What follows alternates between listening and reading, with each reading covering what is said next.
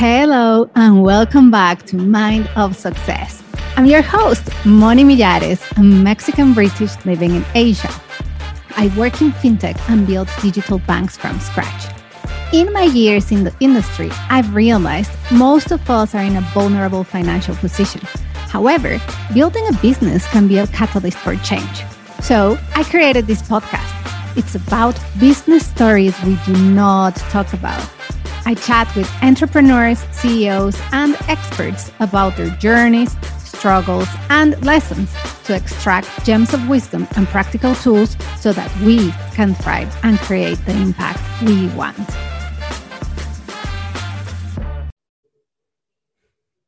Hello, everyone. Today we have a very interesting guest with a very relevant topic. So we have Chris Roche. He is the CEO of Catalyst, and his story is very relevant because, well, he'll tell you more about it, but basically he's moved from the UK to the US, like when he was younger, played sports, this, the other, but he's also gone through multiple, let's say, career experiments, transitions.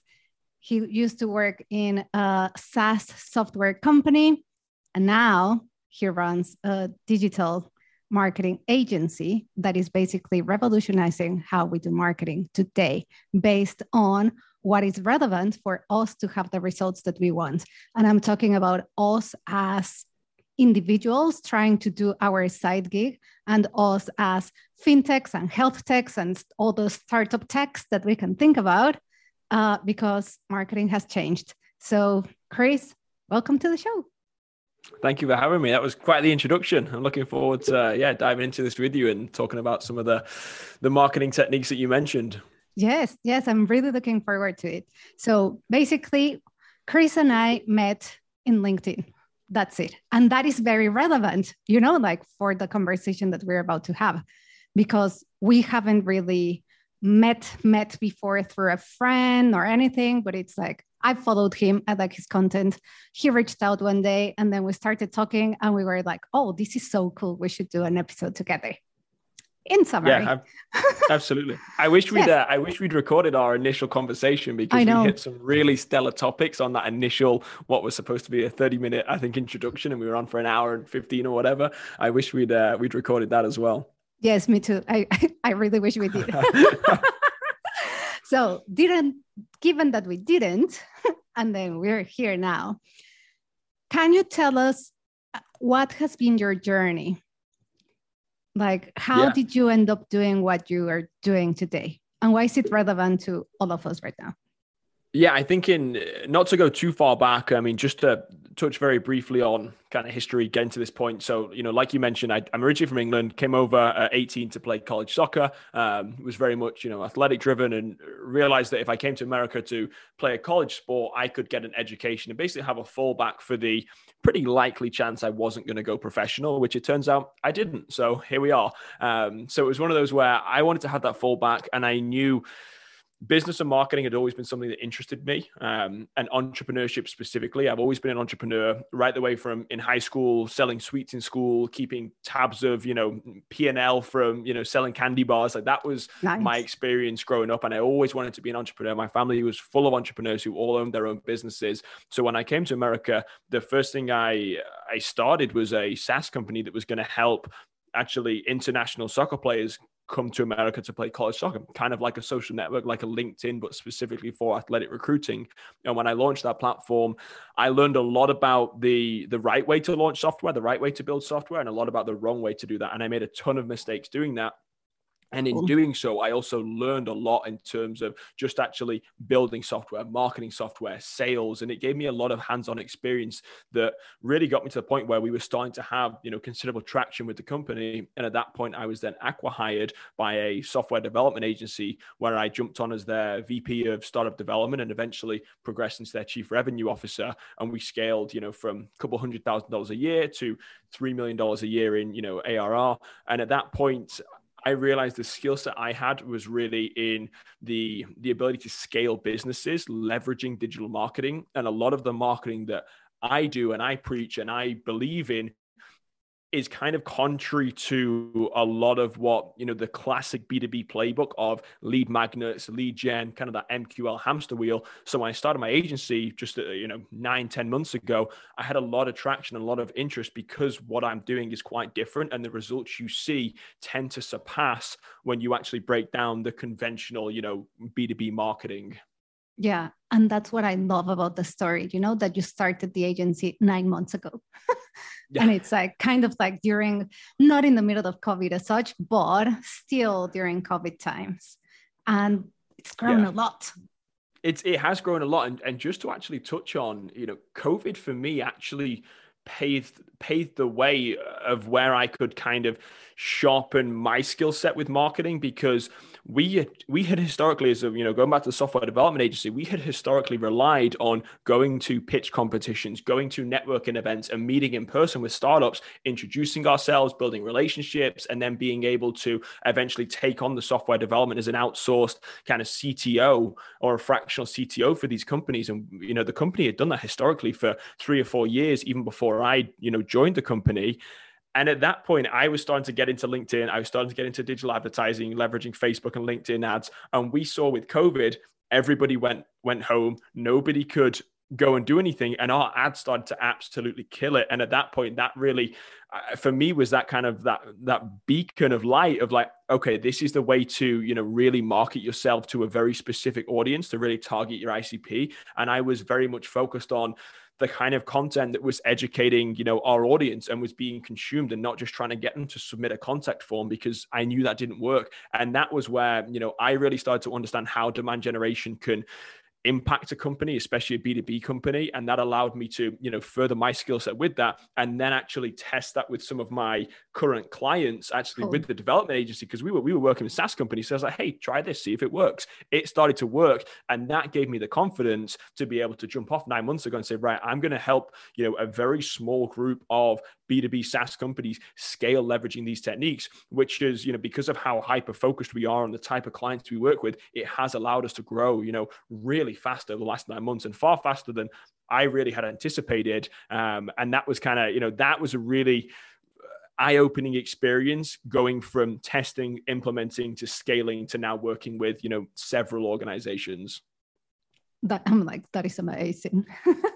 So we are talking about you doing something different that is basically getting results to your clients. And I said, you're revolutionizing basically the way that we're doing marketing. Before we go into that, you also mentioned, you talked about lead gen, and then your thing, it's like demand gen. Before we go and deep dive into these topics, can you explain what is lead gen for anyone who's not a marketeer or just hasn't heard the term before?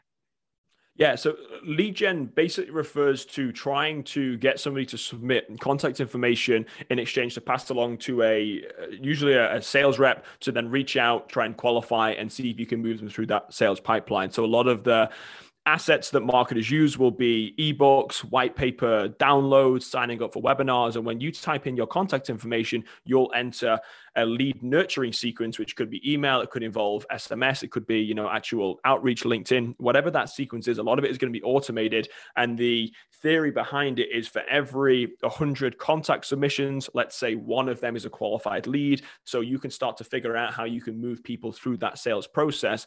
The issue with that, in my opinion, is that it's a very low conversion rate from submitting a lead to actually becoming a customer. And therefore you're kind of approaching people and you're really getting people to submit their contact information, in my opinion, too early. So you're not qualifying them, you're not educating them. So that really is the philosophy behind lead gen, is that you're going to get as many leads as possible, hand them over, and then your sales team is going to basically do the work for you.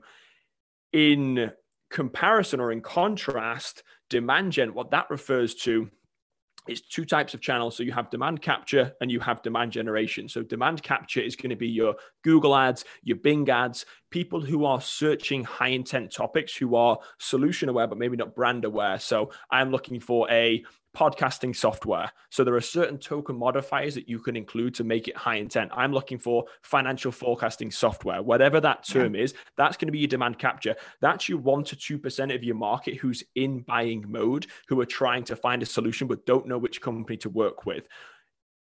In kind of comparison with that, or in addition to that, we've got demand generation, which is going to be creating that demand and really approaching the 98 to 99% of the market who isn't in buyer mode, but is in your target audience. So you target, your ICP, your ideal customer profile. You can, formulate a list of, let's say, 50,000 businesses, whatever that, number is, and start to produce content that's going to educate, is going to entertain, and is going to inform those people that make the buying decisions over a 12, 18, 24-month period, so that when they enter that buying mode, they're not solution unaware or brand unaware. They know who you are. They know what you can offer. They know the pricing points, and then they can reach out to a, account executive. They could submit contact information through the website that gets passed to a senior level account executive who can handle closing deals, and you will see a shortening of sales cycles. And you can do this, over basically it's a constant running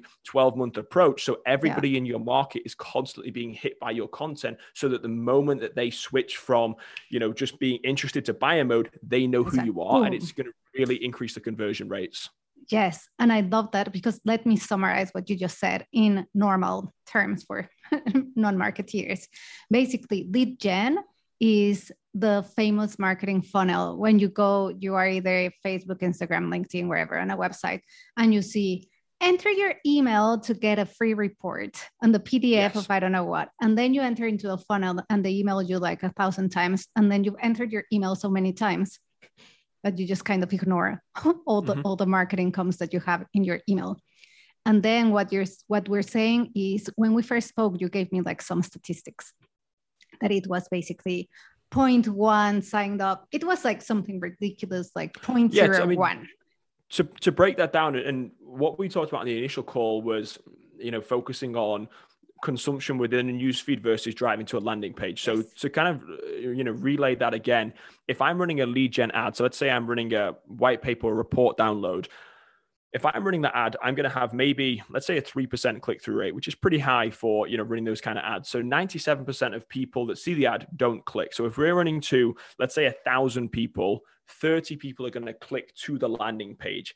Out of that, let's say there's a 10% conversion from landing page to submitting the contact information. Now we're talking about, out of 1,000 people, 3 of those are ever actually going to download that white paper download or whatever it is.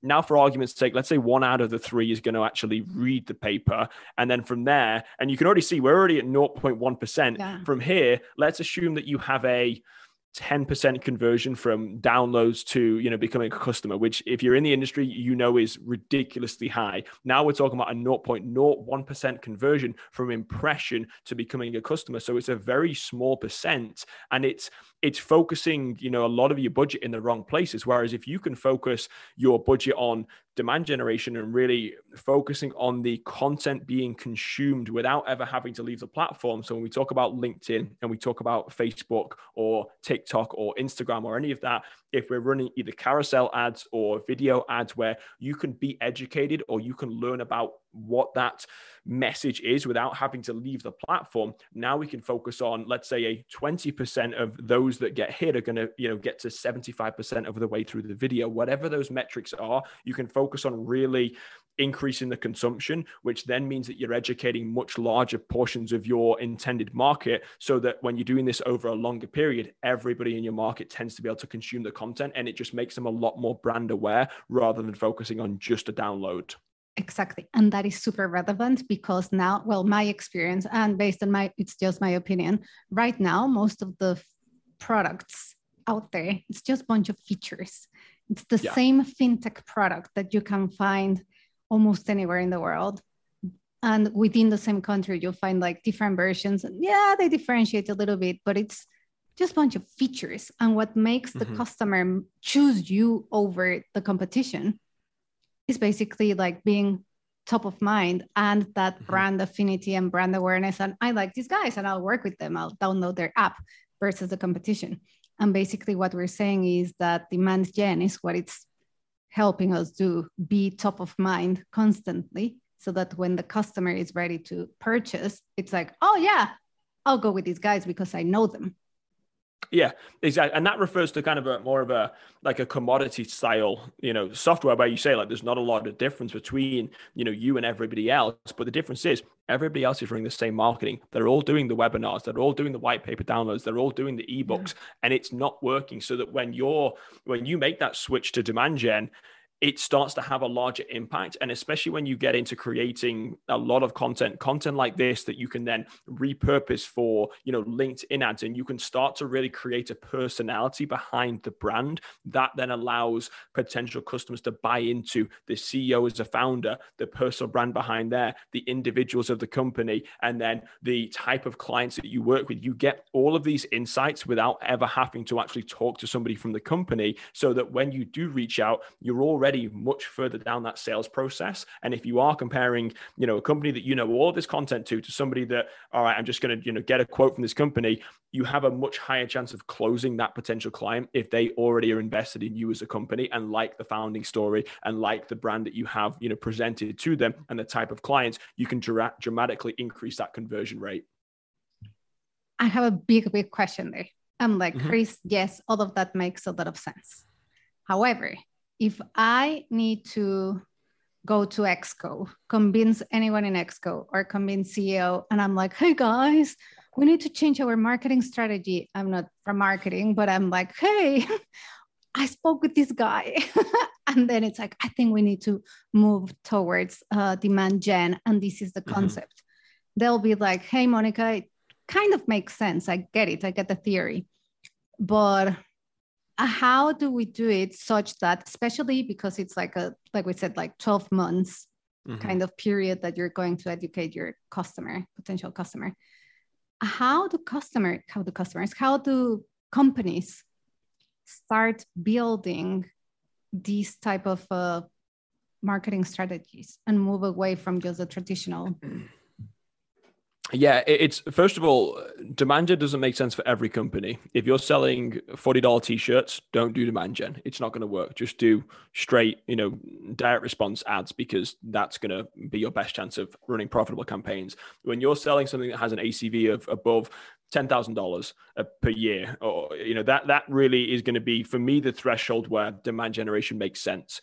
When it comes to being able to convince a CEO to switch from lead gen to demand gen, or a CMO, or even just help educate on what the benefits are, first thing you need to do is review the historical data. So look back over the last, let's say, 12-month period. And this is a good starting point. Look back over the last 12 months and see what the conversion rates and the customer acquisition costs have been per channel that you're currently running. So if you are running webinars, if you are going to conventions, if you are going to conferences, if you're running Facebook lead gen, LinkedIn lead gen, whatever the different marketing campaigns that you have and the different strategies you have, break that down by the individual campaign. Look at the number of leads that is created. Look at how many sales qualified opportunities have come from those leads. Look at that conversion rate. Then look at the closed one per channel over the last 12 months. And from there, you can figure out the customer acquisition cost. And we're not going to factor in commissions or anything with sales guys. Like, we're just going to, which there are, but we're just going to focus on, very rudimentary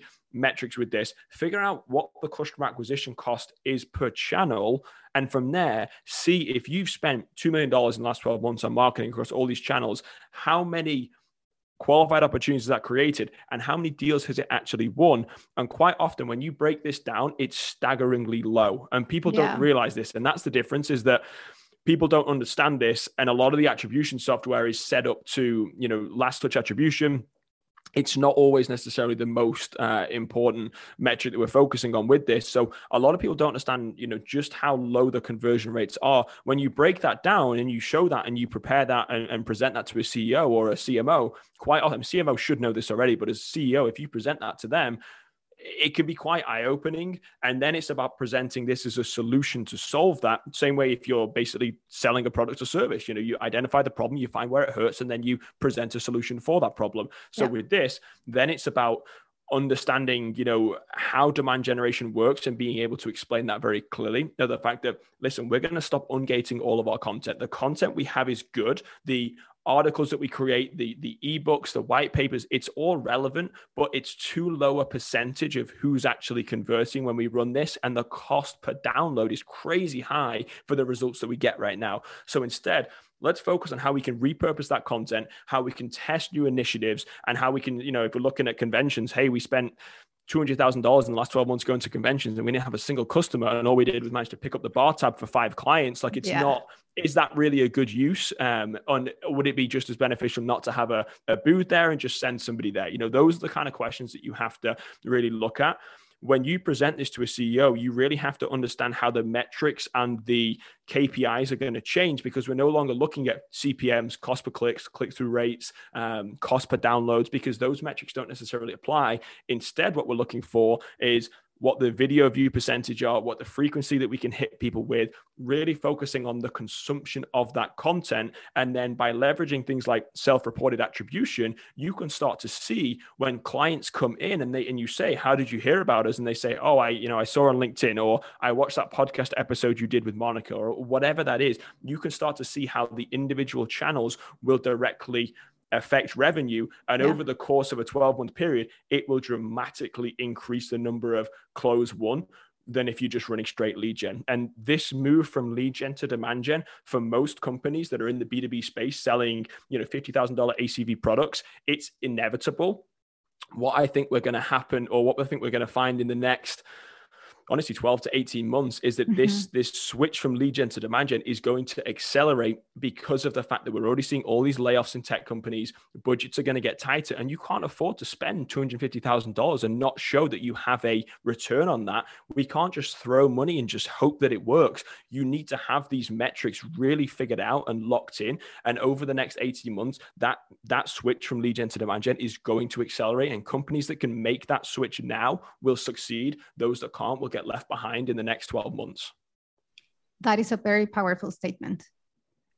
Can you repeat why?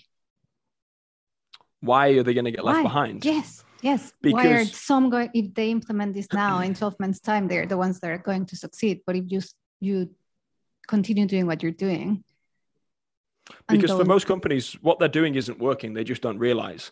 So when you're looking at this and you have these enormous wasted budgets that are going into conferences, into conventions, into the MQL hamster wheel, most companies don't realize that their marketing is not actually resulting in the amount of revenue that they are forecasting, and that their sales team is overinflated. They have an enormous overhead with the sales team, simply because they need to have somebody going and actually following up with all these leads that are never going to close. So you create this really kind of weird, kind of double entendre of that you have all these leads that aren't going to close to support the sales staff who isn't going to close the leads, who then gets frustrated, and you have this very expensive sales staff. Whereas if you focus on switching to demand generation, not only can you actually shrink the size of the sales team that you needed to actually close the deals, because you're going to see increased conversion rates, increased qualification, increased qualified opportunities. You're going to see a smaller team needed to close the same amount of deals. You're going to have less potential opportunities coming through the pipeline until they get to a qualified opportunity. So you're going to have less wasted time,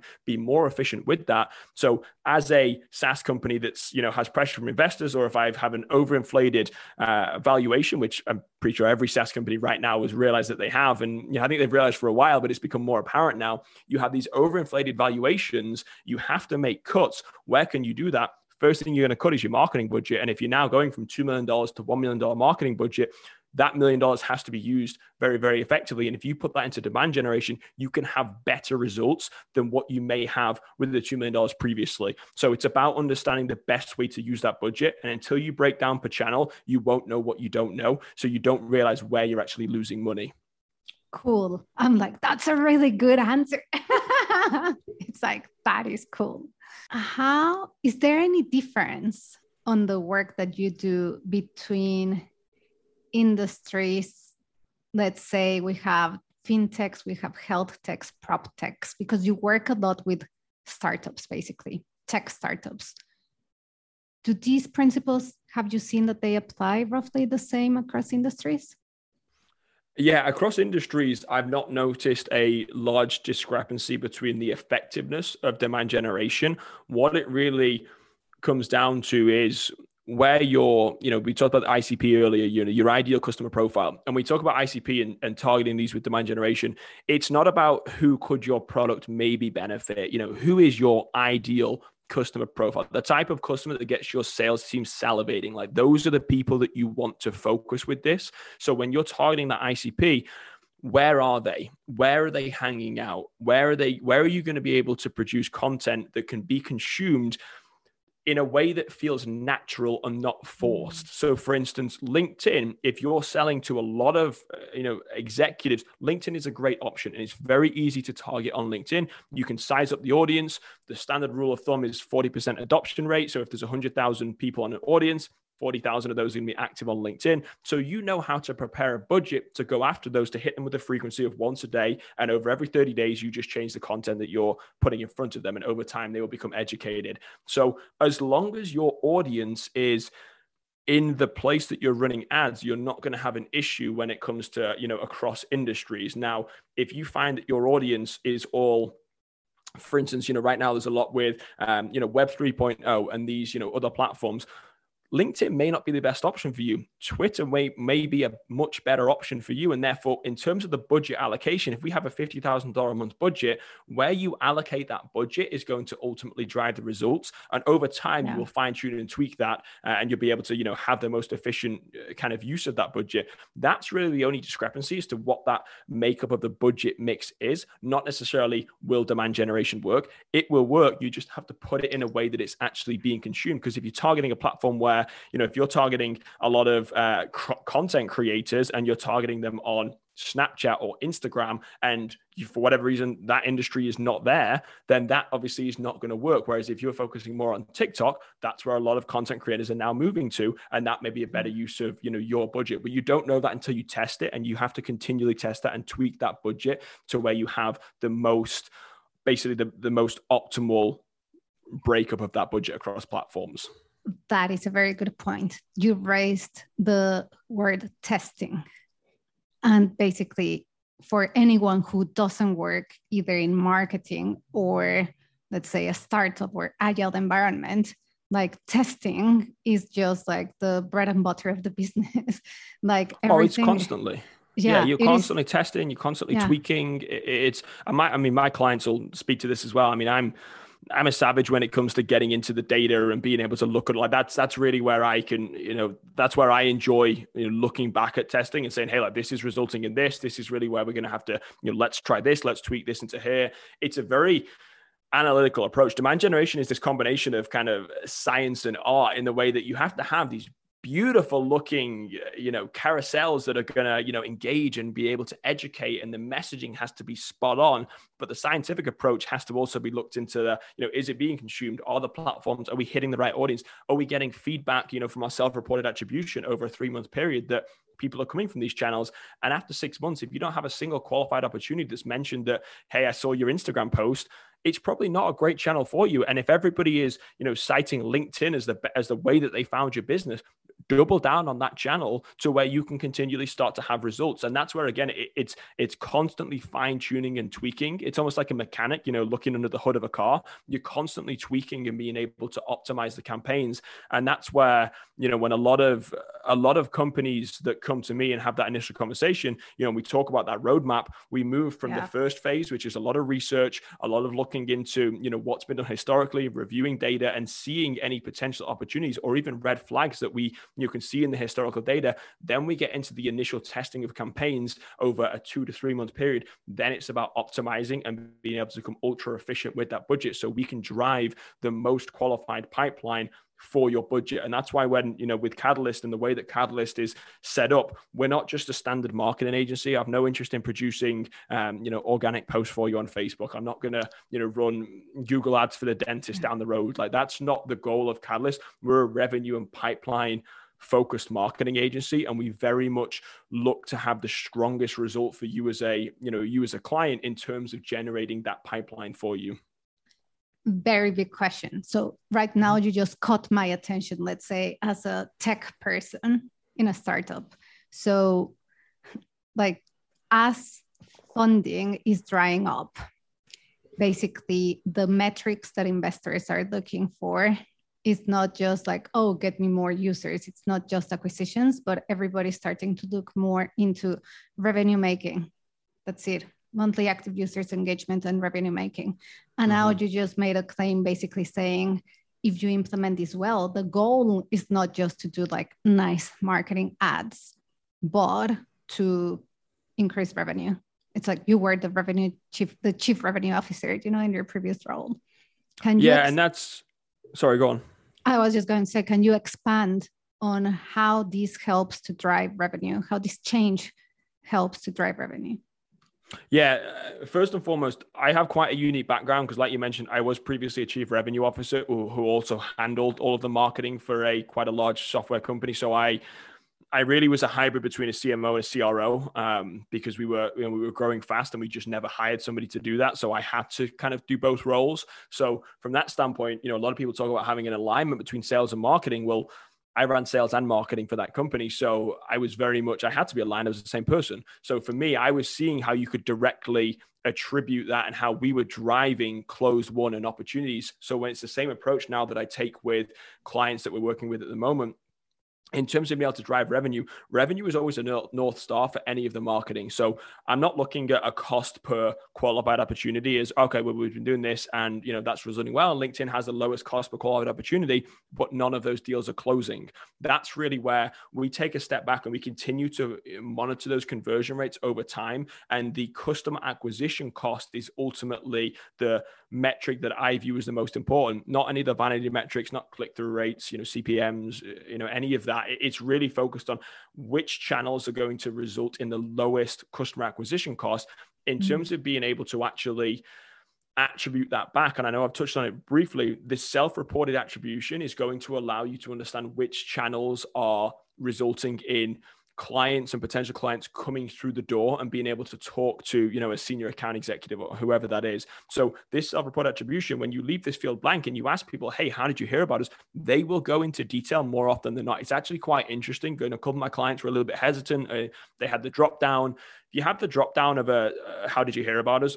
9 times out of 10 people just pick the top one because it's easy. It requires less work. And, as humans as nature, people just tend to try and make the easiest, kind of path through that. When you ask them how they heard about you, they'll say, hey, I saw that podcast episode you did with Monica. I loved where you were talking about self-reported attribution. I loved when you were talking about demand generation.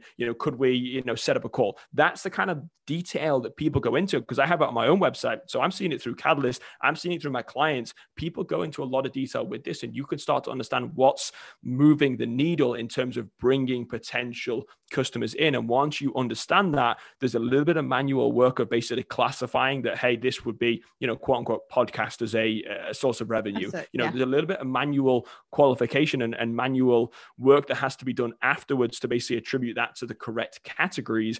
But when you're not having 10,000 MQLs come in per month, it doesn't matter because we're not going for volume, we're going for quality. And that's the difference. So when you start to attribute that and you can see how that's influencing revenue, you can really start to understand the potential of demand generation. And over again, a 9 to 12 month period, it really does. It's a compound effect. It really accumulates. And that's where when people, and potential clients, when we get on these introductory calls with, SaaS founders who just raised $10 million and want to have this conversation, the biggest question that I'll kind of ask is, what's your long-term goal with this? And how long can you wait till you need to see results? Because this doesn't happen in 14 days. And that's where we look into, what are your historical sales cycles? Oh, well, we have a 270-day sales cycle for a $20,000 product. That's way too long. But the metrics that you need to judge this campaign can't be 14 days, 30 days, 60 days. It has to be viewed with a long-term lens. And when you do that and you allow the campaigns to mature, that's when you're going to see the largest return on investment, not in that initial kind of 3-month window. Awesome. Now that you're talking about kind of clients having these expectations, and we've talked about basically knowing where your customer hangs out and who's your ideal client. Like for you as Chris and Catalyst, who's your ideal client? Like who are the type of startups or companies that you like working with? Yeah, I love working with B2B SaaS companies predominantly. For me, I found a really sweet spot at the moment working with Series A, some seed funded companies who are really just starting to invest heavily into their, marketing budget. Maybe they're spending anywhere from the low side, $15,000, $20,000 a month, all the way up to, $100,000, $150,000 a month as we start to move into these more mature campaigns. These kind of clients are the clients that have historically relied on introductions from VCs, from cold outreach, from personal relations of the founder, from just, press releases to be able to really go and acquire customers. And they don't have a fully flushed out marketing strategy yet. And that's really where I think I can have the most influence with clients, is helping them understand, first of all, what these metrics are, how to calculate them, how to even process this in the in HubSpot or the CRM as well, because that's something that, whenever I have a conversation with potential new clients, I can always make the bet that if I get into their CRM, it's a shit show. Nothing is organized. It's just every time, I don't know what it is about, it is a startup.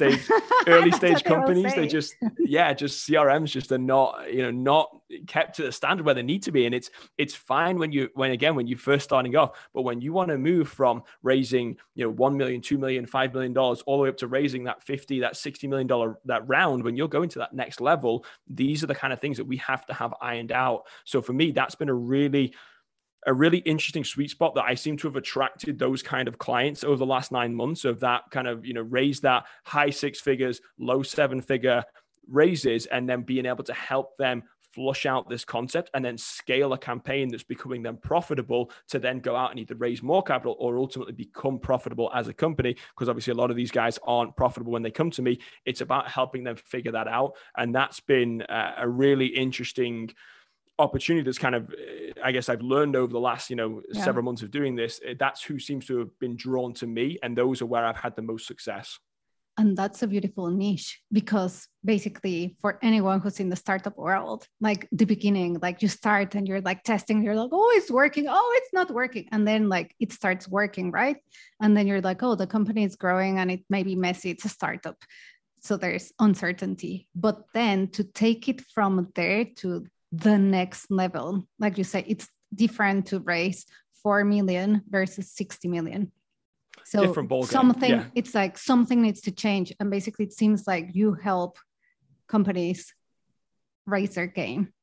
Yeah, it's a different ball game when you move from, like you say, those different stages, and also having someone that has the experience and also can kind of be a calming presence of, the cost per click went up this week, don't worry about it. Things like that, those are the kind of metrics of when we look at this over a longer time period, having someone that has more of a calming presence, that understands exactly what the metrics mean, allows you as a CEO or founder to not have to worry about that. One of the, the biggest feedback that I get with clients, because I regularly sit down with clients and ask, hey, how can this service be improved? Because I want to constantly be evolving my services, Catalyst Consulting, with my small team, to be able to understand how we can better serve our clients. And a lot of the positive feedback we get is it's very low touch point in terms of the fact that, we're not having to be hands-on with you as Catalyst. You're telling us what to do. That's the difference, is that we're really consulting with them and being able to implement those campaigns and basically providing clarity and transparency into what's been done, what's working, what's not working, and how we're going to continue to evolve this.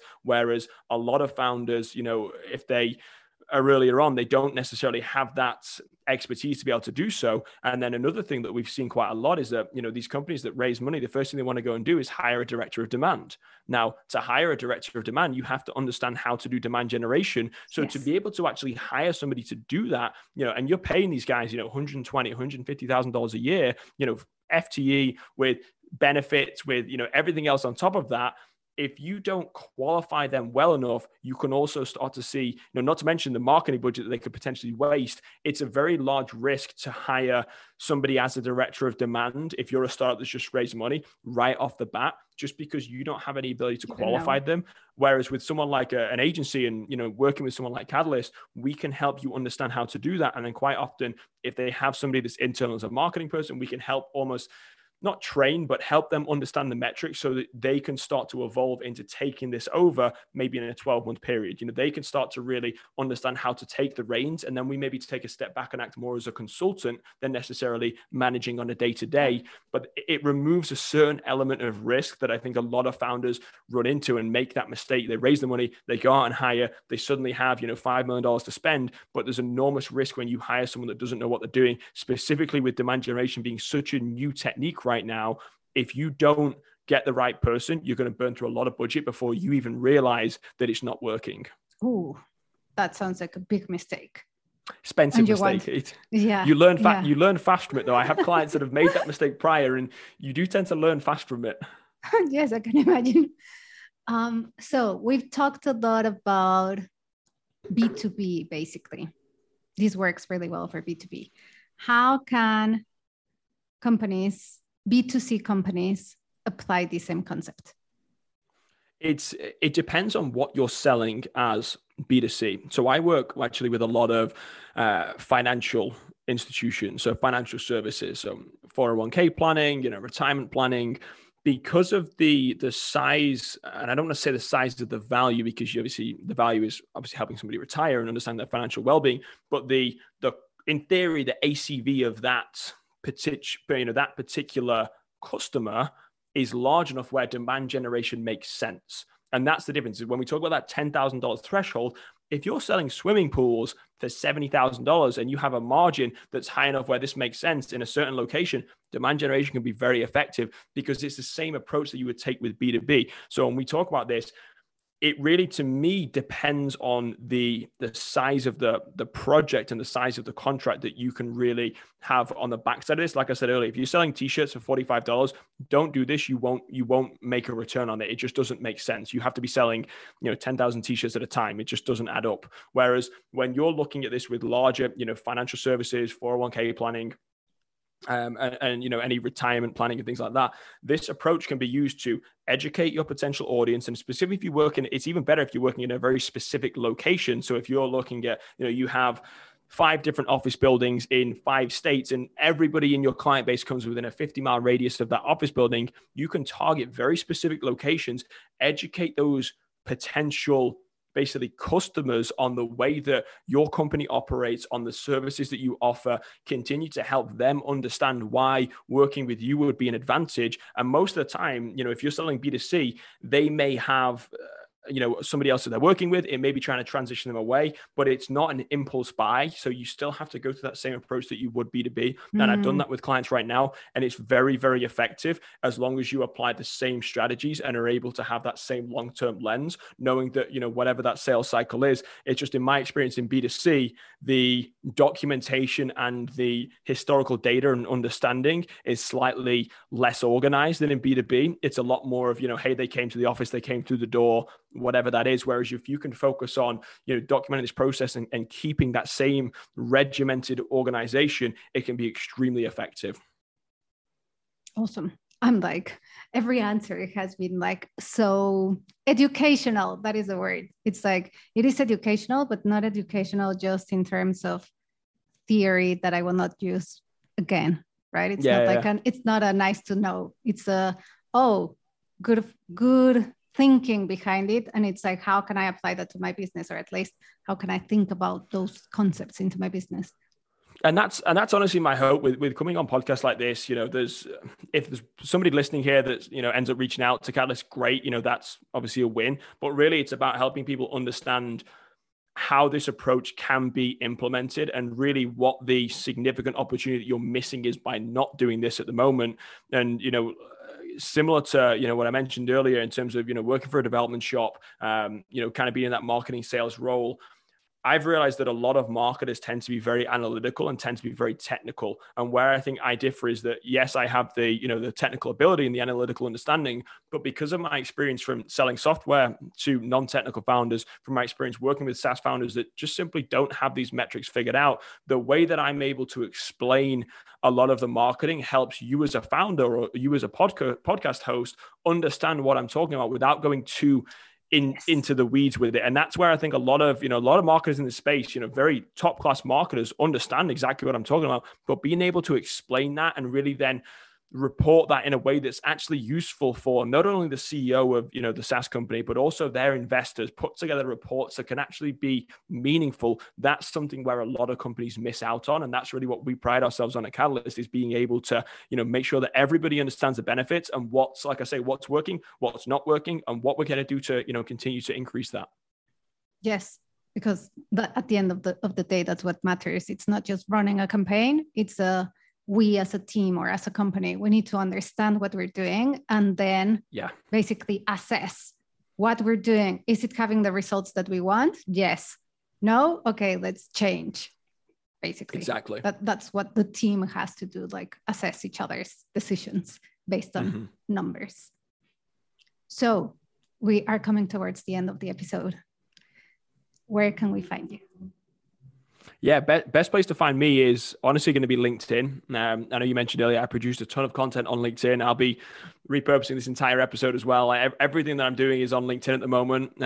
So definitely check me out on there. I assume with the episode, there'll be links and stuff like that. If you are interested in reaching out to Catalyst and kind of scheduling an initial, we basically do an initial consultation. It's 30, 40 minutes, sometimes longer, where we can basically just kind of like this, talk about the ways that we do it, understand a little bit more about the type of services that you offer as a SaaS company, the type of marketing that you've been doing historically, and see if it would be a good fit, because not everybody is. If you're interested in, going that route, definitely head to our website, which is catalystconsulting.services.